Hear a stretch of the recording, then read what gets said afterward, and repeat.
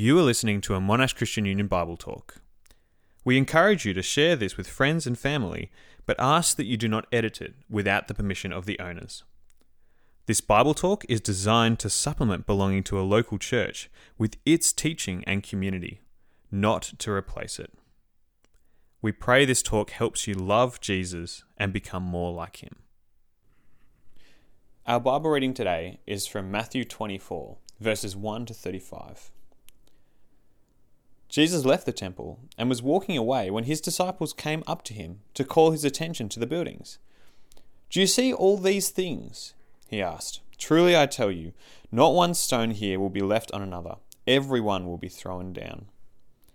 As Jesus was sitting on the Mount of Olives, the disciples came to him privately. "Tell us," they said, "when will this happen? And what will be the sign of your coming and of the end of the age?" Jesus answered, "Watch out that no one deceives you, for many will come in my name, claiming, 'I am the Messiah,' and many will deceive many. You will hear of wars and rumors of wars, but see to it that you are not alarmed. Such things must happen, and the end is still to come. Nation will rise against nation, and kingdom against kingdom. There will be famines and earthquakes in various places. All these are the beginning of birth pains. Then you will be handed over to be persecuted and put to death, and you will be hated by all nations because of me. At that time, many will turn away from the faith and will betray and hate each other, and many false prophets will appear and deceive many people. Because of the increase of wickedness, the love of most will grow cold, but the one who stands firm to the end will be saved. And this gospel of the kingdom will be preached in the whole world as a testimony to all nations, and then the end will come. So when you see, standing in the holy place, the abomination that causes desolation, spoken of through the prophet Daniel, let the reader understand, then let those who are in Judea flee to the mountains. Let no one on the housetop go down to take anything out of the house. Let no one in the field go back to get their cloak. How dreadful it will be in those days for pregnant women and nursing mothers. Pray that your flight will not take place in winter or on the Sabbath, for then there will be great distress, unequaled from the beginning of the world until now, and never to be equaled again. If those days had not been cut short, no one would survive, but for the sake of the elect, those days will be shortened. At that time, if anyone says to you, 'Look, here is the Messiah,' or 'There he is,' do not believe it, for false messiahs and false prophets will appear and perform great signs and wonders to deceive, if possible, even the elect. See, I have told you ahead of time. So if anyone tells you, 'There he is out in the wilderness,' do not go out, or 'Here he is in the inner rooms,' do not believe it. For as lightning that comes from the east is visible even in the west, so will be the coming of the Son of Man. Wherever there is a carcass, there the vultures will gather. Immediately after the distress of those days, the sun will be darkened, and the moon will not give its light. The stars will fall from the sky, and the heavenly bodies will be shaken. Then will appear the sign of the Son of Man in heaven.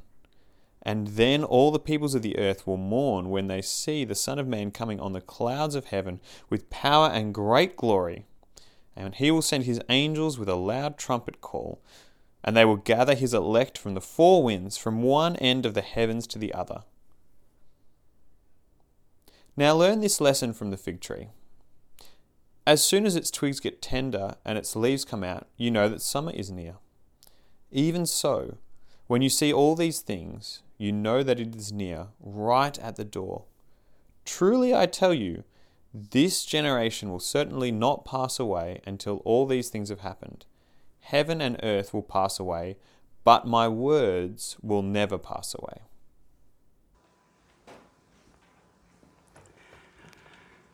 Great, thanks for that.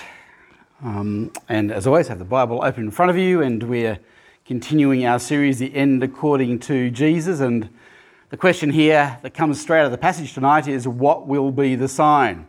Jesus, what will be the sign that you're coming, that the end is about to happen?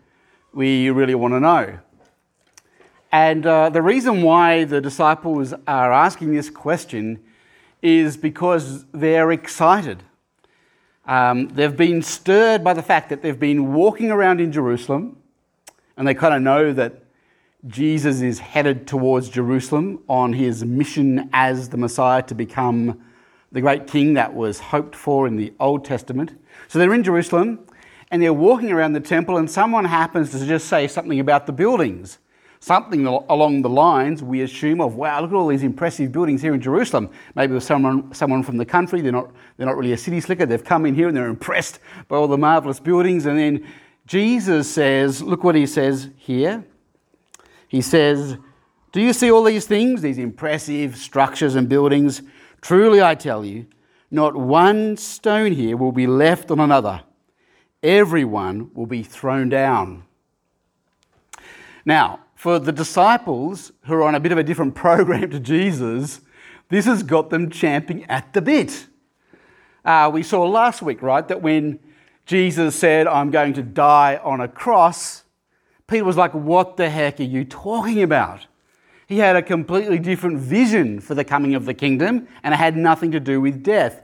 It had everything to do with triumph and victory and glory and overthrowing the Roman authorities who were, in their views, severely oppressing the Jewish religion and the Jewish people and Jerusalem.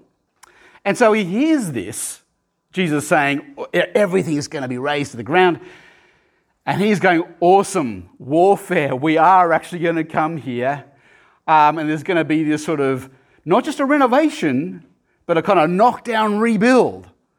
And Jesus, we're ready for it. We're thinking dream world. They're thinking this exciting place where all their dreams will come true. That's only really works for a kid, I think. Like, we went to Queensland last year and my kids loved Dream World. They just couldn't get enough of it. It was their favourite theme park. And for them, they're thinking of this physical, glorious place full of blessing. Bring it on. Do you remember in the Garden of Gethsemane when Judas came to betray Jesus and the soldier went to arrest Jesus and one of the disciples whipped out a sword and whacked off his ear? Do you remember that? Cut off his ear, sliced. He's ready. He's ready for a fight. Ready to stand with you, Jesus, in taking Jerusalem and making it the glorious epicenter it's meant to be. And this feels like fighting words to the disciples. And what they're asking for is, God, just give us the wink. Give us the nod. The secret handshake. The coded expression. So we know when to be ready to draw the sword. When is this going to happen? This cataclysmic event which will usher in your glory. Because we're there, we're up for it, we're champing at the bit to fight with you, Jesus. They've got a very triumphant view of the coming imminent kingdom. But Jesus has an answer for them which is long, it's pretty heavy, and it's really helpful for them. And honestly, an answer they don't truly process till way after the cross event, but also an answer that is super helpful for us.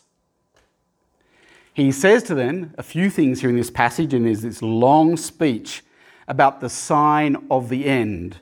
When are things going to wrap up? When will the temple be destroyed? And when will the new kingdom come in all its glory? He's got a long-winded answer, and I've cut it up into 3 sections here. I've got 3 headings. The first one is a long, cold winter. First of all, he summarises the sign of the end. What is the sign that your kingdom, Jesus, is coming in power? What's the sign? Well, Jesus has answered, not what they wanted, a long, cold winter. This is going to be the overarching theme of the last days, the end of the age, which precedes me coming in all my final manifest glory. A long, cold winter. Look at what he says there from verse 3. As Jesus was sitting on the Mount of Olives, the disciples came to him privately. Tell us, they said, when will this happen? And what will be the sign of your coming in the end of the age? Jesus answered, "Watch out that no one deceives you. For many will come in my name, claiming I am the Messiah, and will deceive many. You will hear of wars and rumours of wars, but see to it that you are not alarmed. Such things must happen, but the end is still to come. Nations will rise against nation and kingdom against kingdom. There will be famines and earthquakes in various places.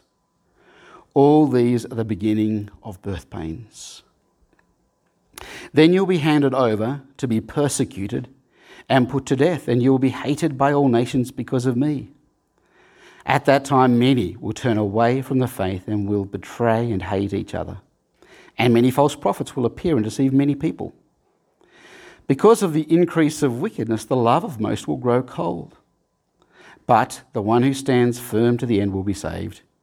And this gospel of the kingdom will be preached in the whole world as a testimony to all nations, and then the end will come."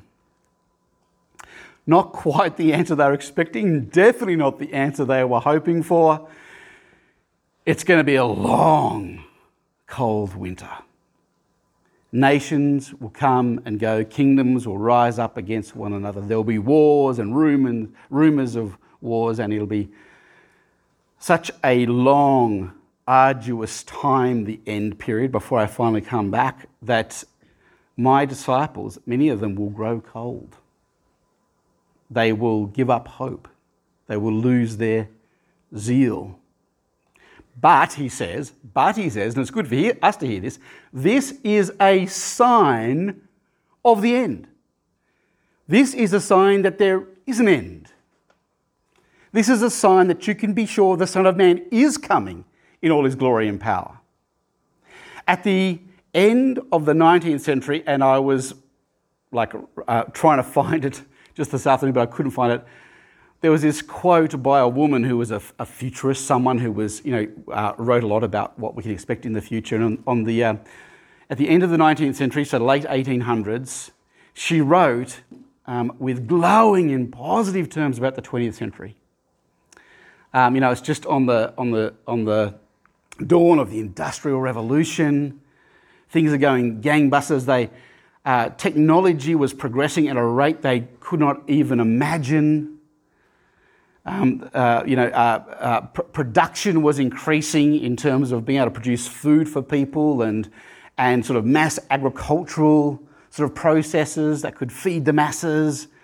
Nothing could stop us. And so she talks about the 20th century in utopian terms, and she means it absolutely sincerely. She really believed that the 20th century would be the century in which humanity arrived at its goal. She believed that in the 20th century we would reach a state, it's just around the corner, just over the horizon. We will reach a state where our medicine, our technology, our governance will be so advanced that there will be no more suffering, no more tears, no pain. There'll be food for everyone. There'll be no need for anyone to go without. She really believed it. That was the late 1800s. And how would you reflect upon the 20th century? A lot of good things happened. A lot of amazing things happened in the 20th century, right? But it's also known as one of the most bloody century in human history. The 20th century is known as the most bloody century in human history. World War I and II. The war that can never happen again. The war that we can never forget. The Holocaust. Wars, rumours of wars. And Jesus says here that the fact that humanity keeps on falling into these cycles, right, that's the sign that there is an end. That's the sign that the Son of Man is coming. But it's going to be a long, drawn-out process. And understand the times. He sort of puts it here in not entirely negative terms, right? He says there, doesn't he? You could read this really horribly negatively, but he says there in verse 8, all these are the beginning of birth pains. All these are the beginning of birth pains. Understand the times. If, just say you got pregnant, and again, many of us will find that hard to imagine, but just imagine you get, or all of us probably would find that really hard to imagine, but just imagine we get pregnant, and just say you really didn't know what pregnancy was. Like, for some reason, I don't know, you're stuck on a desert island and I don't know, with some guys, infants you were dropped off and you had to try and work stuff out yourself, and well, one thing led to another, and one of you, the woman got pregnant and she, I know, sorry, I should have had some sort of rating on tonight's talk. But just say you got pregnant, and just say you really didn't understand what was happening to your body. How do you think you would interpret the signs? Wouldn't you think, as a woman growing a baby in your tummy, that something was going horribly wrong? You'd feel constantly uncomfortable. Perhaps you get morning sickness. And as it goes along, it doesn't go away or get better.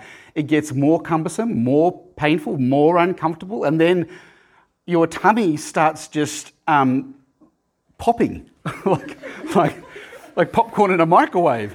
What the heck is going on here? I'm not very good, am I? Sort of. You can tell I've never been pregnant. That is the truth. I might look it, but no, I've never. So, you think, what the heck is going on? And just imagine labour. You wouldn't be thinking, would you? You would not be thinking, just say you believed in a God on this desert island, you just believed in some deity. You wouldn't be thinking, would you? I am right on the cusp of the greatest blessing, or one of the greatest blessings of my life. No, you would think, I am utterly cursed by God. I'm about to die. My tummy's about to explode. And I'm sure this is the end for me. Little does she know that this is just the beginning of something beautiful, something amazing. And Jesus is saying here that there needs to be this long, drawn-out period that is just the beginning of birth pains. Because you see, in this time, while the world is madly trying to reach utopia, but just keeps on going back to cycles of war, in amongst a lot of good things as well, but just keep on going back into these cycles of war against nation, kingdoms rising and falling, while they're trying to reach utopia, what's happening? Verse 14, and this gospel of the kingdom will be preached in the whole world as a testimony to all nations, and then the end will come. Why is this so brilliant, this long, cold winter? Because subversively, the kingdom is going out to the world. And if Jesus came back right now, when he was with the disciples, and really did just overturn everything and make Jerusalem the epicenter of God's blessing to the world, that would require judgment of all wickedness and evil. That would mean, if he came back in all his power and glory right now like the disciples want him to, that would mean the vaporization of anyone who was not on the right side of God. But the much better plan is the long, cold winter. Just let the evil in the world potter along while we get the gospel out to the nations. And the fact that evil just keeps on coming back into the world and popping up in this way, then that way, it's a sign that the end is yet to come, and it will come. There'll be relief. Hang in there, Christian. And notice here he's saying there's no particular sign here other than the long, cold winter. So be ready. Keep persevering. Don't let your love grow cold. Second point here is that at the centre, a part of the fundamental nature of the sign of the end is a cataclysmic core. A cataclysmic core exists in the end times. That is, cataclysms for Christians that Christians face are typical as a part of the sign of the end. Look at what he goes on to talk about in verses 15 to 21. It's a very challenging passage to understand, so I'm going to do my best. But I want this to be a springboard for you to go and wrestle with it yourself, because various commentators, various Bible nerds really debate how to put this all together here in this passage, but as far as I can tell, this is what's happening. Look here in verses 15 to 21. Here, Jesus goes on to talk about Jerusalem. So get this. The disciples want Jerusalem to be restored to all its glory, but Jesus goes on to talk about Jerusalem's utter demise. And he wants to say, expect that. Not Jerusalem being made this glorious epicenter. Expect the demise, the utter destruction, the distressing, demolishing of Jerusalem. Expect that. That's what he goes on to say there in verse 15. Look what it says. So when you see... So I've just told you about the long cold winter, right? So therefore, verse 15. So when you see standing in the holy place the abomination that causes desolation, spoken of through the prophet Daniel, let the reader understand. Don't know what he means by that, but then let those who are in Judea flee to the mountains. Let no one on the housetop go down to take anything out of the house. Let no one in the field go back to get their cloak. How dreadful will it be in those days for pregnant women and nursing mothers? Pray that your flight will not take place in winter or on the Sabbath, for then there will be great distress, unequalled from the beginning of the world until now, and never to be equalled again. What were the disciples champing at the bit for? They were champing at the bit for the vision of Jerusalem in Isaiah, which elevates Jerusalem and has all the nations streaming in because they're hungry for the blessing that comes from God's rule. They want everyone to be streaming into Jerusalem. And what does Jesus talk about here? He says, because of the cold, long winter, don't be alarmed when people actually flee from Jerusalem. You're expecting the ingathering to Jerusalem? I'm telling you what's actually going to happen is there will be a fleeing from Jerusalem. So don't be alarmed when you see standing in the holy place the abomination that causes desolation. There was a famous instance in which the Jews could point to where there was this abomination that causes desolation set up in the temple, seemingly in fulfillment of Daniel. Daniel talks about this, that the temple being defiled, and it's part of the end time scenario. And around 200 BC, Antiochus Epiphanes, is that right? Yeah, Antiochus Epiphanes, the king of Assyria, invaded, and he, in the temple, he sacrificed a pig in the temple, an unclean animal for Jews, sacrificed a pig to Zeus. And it was so outrageous, so awful to the Jews that it inspired the revolt of Judas Maccabee, who led a bunch of guerrilla fighters to fight against Syria and their invasion. And Jesus is saying that's going to happen again. Jerusalem is going to be brought low. The temple is going to be destroyed. Foreigners are going to trample all over you. And that's what happened in AD 70. In AD 70, Jerusalem was sacked, razed. The most awful thing that the Jewish person could think of happening to them happens. And Jesus says here, expect it, be ready, and flee. And pray for nursing mothers, and pray it won't happen in winter, because it'll be a time of such distress. But what's interesting here about the rest of the passages Jesus goes on is he's talking about this discrete event, right, which seems like a moment in time. But then he goes on to talk about that same event in a way that stretches it way beyond one moment in time. Look at what he says there in verse 22 onwards. If those days had not been cut short, no one would survive, but for the sake of the elect, those days will be shortened. At that time, if anyone says to you, look, here is the Messiah, or there he is, don't believe it. For false messiahs and false prophets will appear and perform great signs and wonders to deceive, if possible, even the elect. See, I've told you ahead of time. So look, if anyone tells you, there he is, out in the wilderness, don't go out. Or here he is in the inner rooms, don't believe it. For as lightning that comes from the east is visible even in the west, so will be the coming of the Son of Man. Wherever there is a carcass, there the vultures will gather.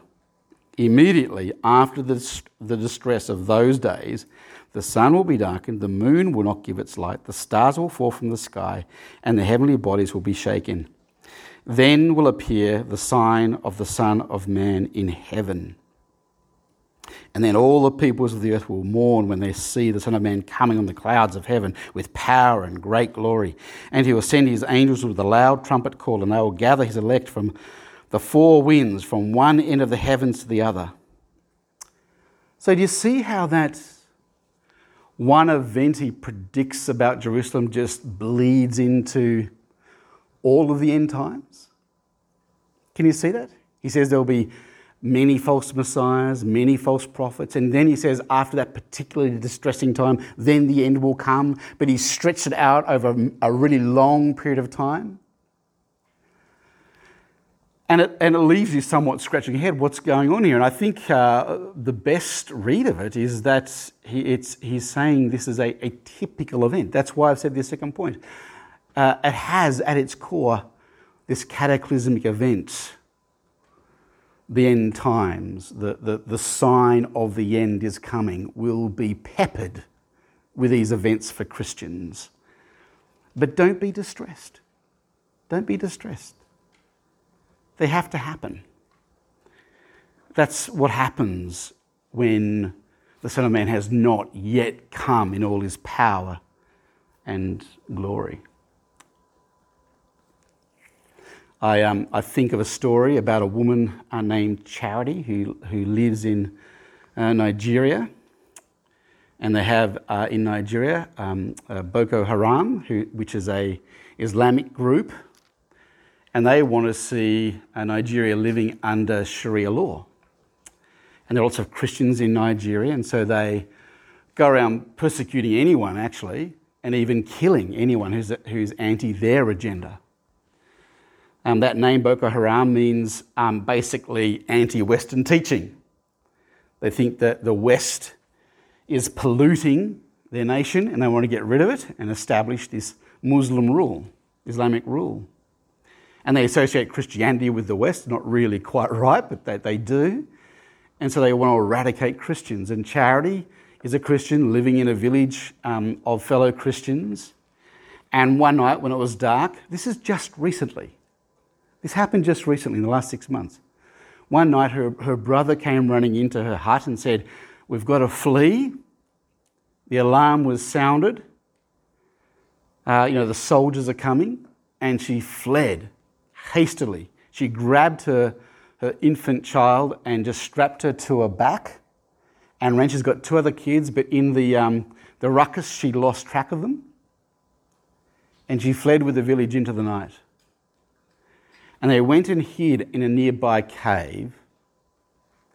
And she said all through the night she was whispering the name of her 2 other children, just whispering. They had to be quiet so they wouldn't be detected by the soldiers who were coming to raid their village and kill them. She was whispering their names. And there was no response. And the next day they got up and they went back to their village, and it had been razed to the ground, completely destroyed. And there was a report that there were people from her extended family who were caught, who were left behind and were killed in the attack, in the invasion. This happened just recently. And she said she felt so distressed and sick to her stomach. She said she couldn't eat or drink because she was so afraid for her children. She went searching around for them. She couldn't find them anywhere. Thankfully, a week later, they showed up. They showed up. She said she was overjoyed. She couldn't believe her fortune.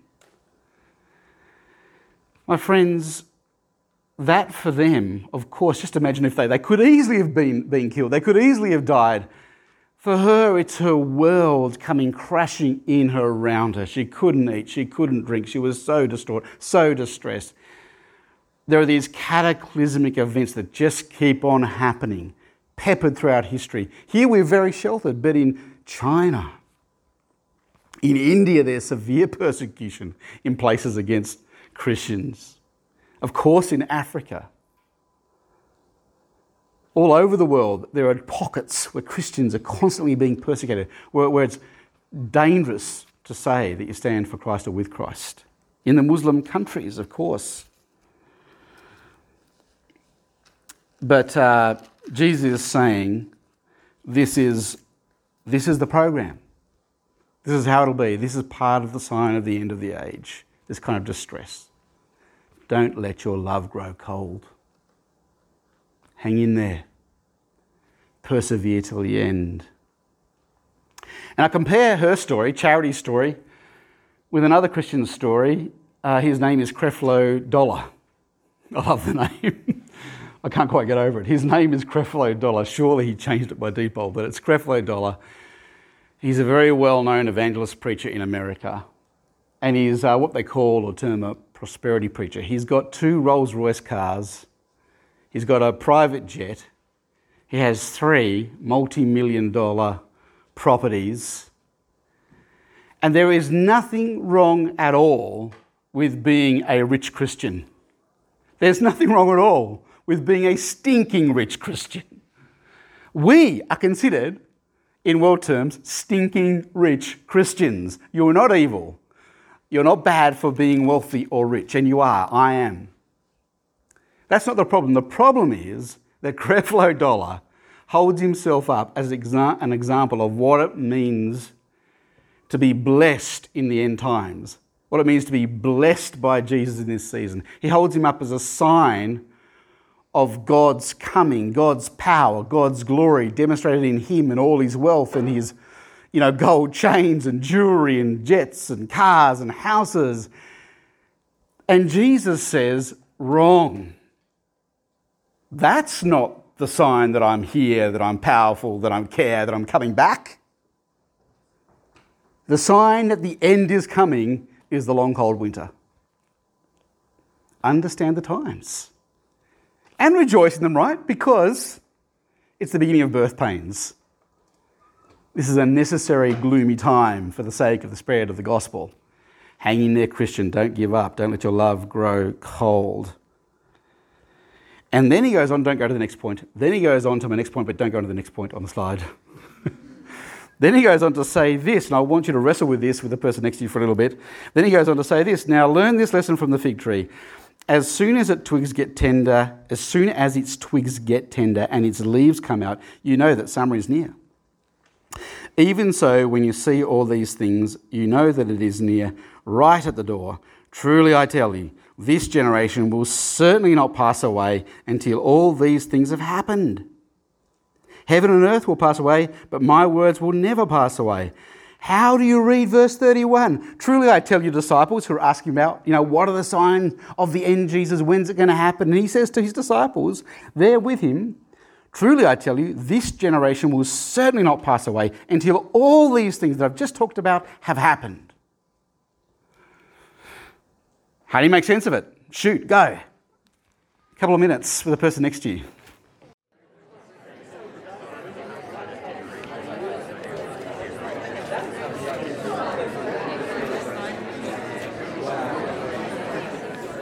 Okay, let's bring it back in. Anyone game to have a crack? Anyone game to have a crack at that? What do you think is going on there? How do we make sense of that in the light of the rest of the passage? All of this will happen before this generation passes away. Come on, someone, I'm sure. There is a wrong answer. There probably is a wrong answer, but let's just say for a moment, pretend there's no wrong answer. Pretend there's no wrong answer. Well, look, it's tricky. I don't know what you came up with. It's tricky. But Martin, you missed your moment. You want to say something? Yes, he does. Yes! Bring it, Martin. I don't want to say anything. This could be your moment of glory. Well, we didn't actually come up with an answer, but we said 5 different options. 5 different options. Something like that, yeah. So Woo! one of them is this generation could be referred to mankind. Yep. Rather than That's one interpretation. That is one interpretation. Generation actually means a race of people, like humanity. Yep. Another one was that, like, when he says all these things, he was actually referring to like a specific part of it. Yep. Another one, he's referring to all of it. So sorry, just to make it clear for everyone. Another idea is that when he says all these things, he's just referring to a little bit of it. Yep. Yep. Maybe like he's referring to all of it, but he means like the part with the trumpet could be kind of referring to the resurrection, and it's kind of started, but it's not fully completed. Yep, so third option, he is referring to all of it, but what he's really zeroing in on is the resurrection, which could sort of work with the trumpet bit, and yep. I think that. I thought you had 5. We probably did. Yeah. We probably had 5, he says. We actually got about 10. Just talking to one specific person then. So those 3 interpretations are actually all the ones that people put forth as possibilities, and I'm going with the last one. That is that, now here's the third point, the third slide, or the next slide. I think what's going on here is a cross-shaped collapsing of history. This is what really gets to the core of the end. What is the sign of the end? What is the sign that the end is coming? Well, a cross-shaped collapsing of history. That is, when he says this generation will certainly not pass away until all these things have happened. I think what he's saying is that, when I die on the cross and I'm raised to new life, you are seeing the end from the beginning. When I die on the cross and I'm raised to new life, it's the beginning of the end, and it is also what makes the end certain. It's the beginning of the end, and it's what causes the end. It's the beginning of the end, and it guarantees the end. And it's a foretaste, a foreshadowing of how this will all pan out. When I'm raised to new life, I am raised in glory. I'm raised with a resurrection body. I'm raised as the first fruit of the new creation. And friends, that's the thing above all to hang on to. What is the sign of the end? Jesus lived, died, and he rose again.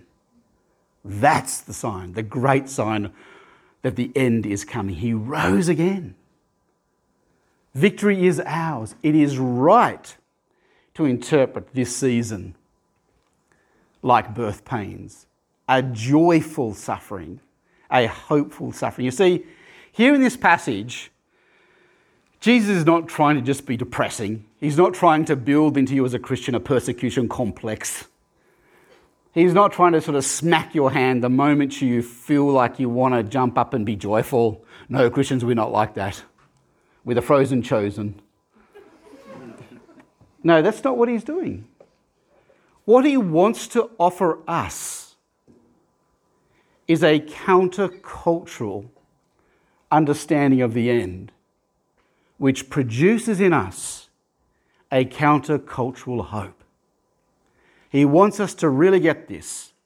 Here is a counter-cultural but true understanding of the end, where history is heading, that produces a counter-cultural hope. And it will require discipline as a Christian, and hard work and perseverance, and don't let your love grow cold. I've said it so many times, that don't let your love grow cold, because this is locked in. It's going to happen. This is the sign of the end. Hang on to that counter-cultural hope and live differently because of it. Let me end with this story. There's a woman in my church who is now dead. She's passed last year, but she was the most beautiful woman, one of the most beautiful women I've ever met in spirit, in character. Yeah, my wife's just quickly scanning. My wife's not here for some reason. But she was just such a wonderful, beautiful, hopeful, joyful Christian. And she was so spirited, she was always giving me stick about something, but just in a light-hearted way. And she was so passionate about the gospel, right till her last breath. One day I got talking to her after church, and she was talking about how back in the day, a long time ago, she was a missionary in PNG with her husband, and they had their kids with them. And she was in some sort of distant village away from anything that felt like civilization in PNG, trying to spread the gospel. And one of her kids became sick, got a bad fever. So they had to walk through, I don't know what, the jungle, the bush or something, to a town where there was a doctor, and it took them half a day or a day to get there. They got there with their sick child, and the child began to sort of perk up. And they monitored the child for a while, and the child seemed to be getting better. The fever sort of subsided a bit, and so the doctor gave her a clear bill of health and just said, you can go home. So she went home with her child to this village where they were, there to preach the gospel. And then the fever came back, and it got much worse this time. This time when she went to go back to see the doctor, on the way her child died. Really tragic, really awful. And she said that she got to the town, and of course the child was dead. They buried their child in that town.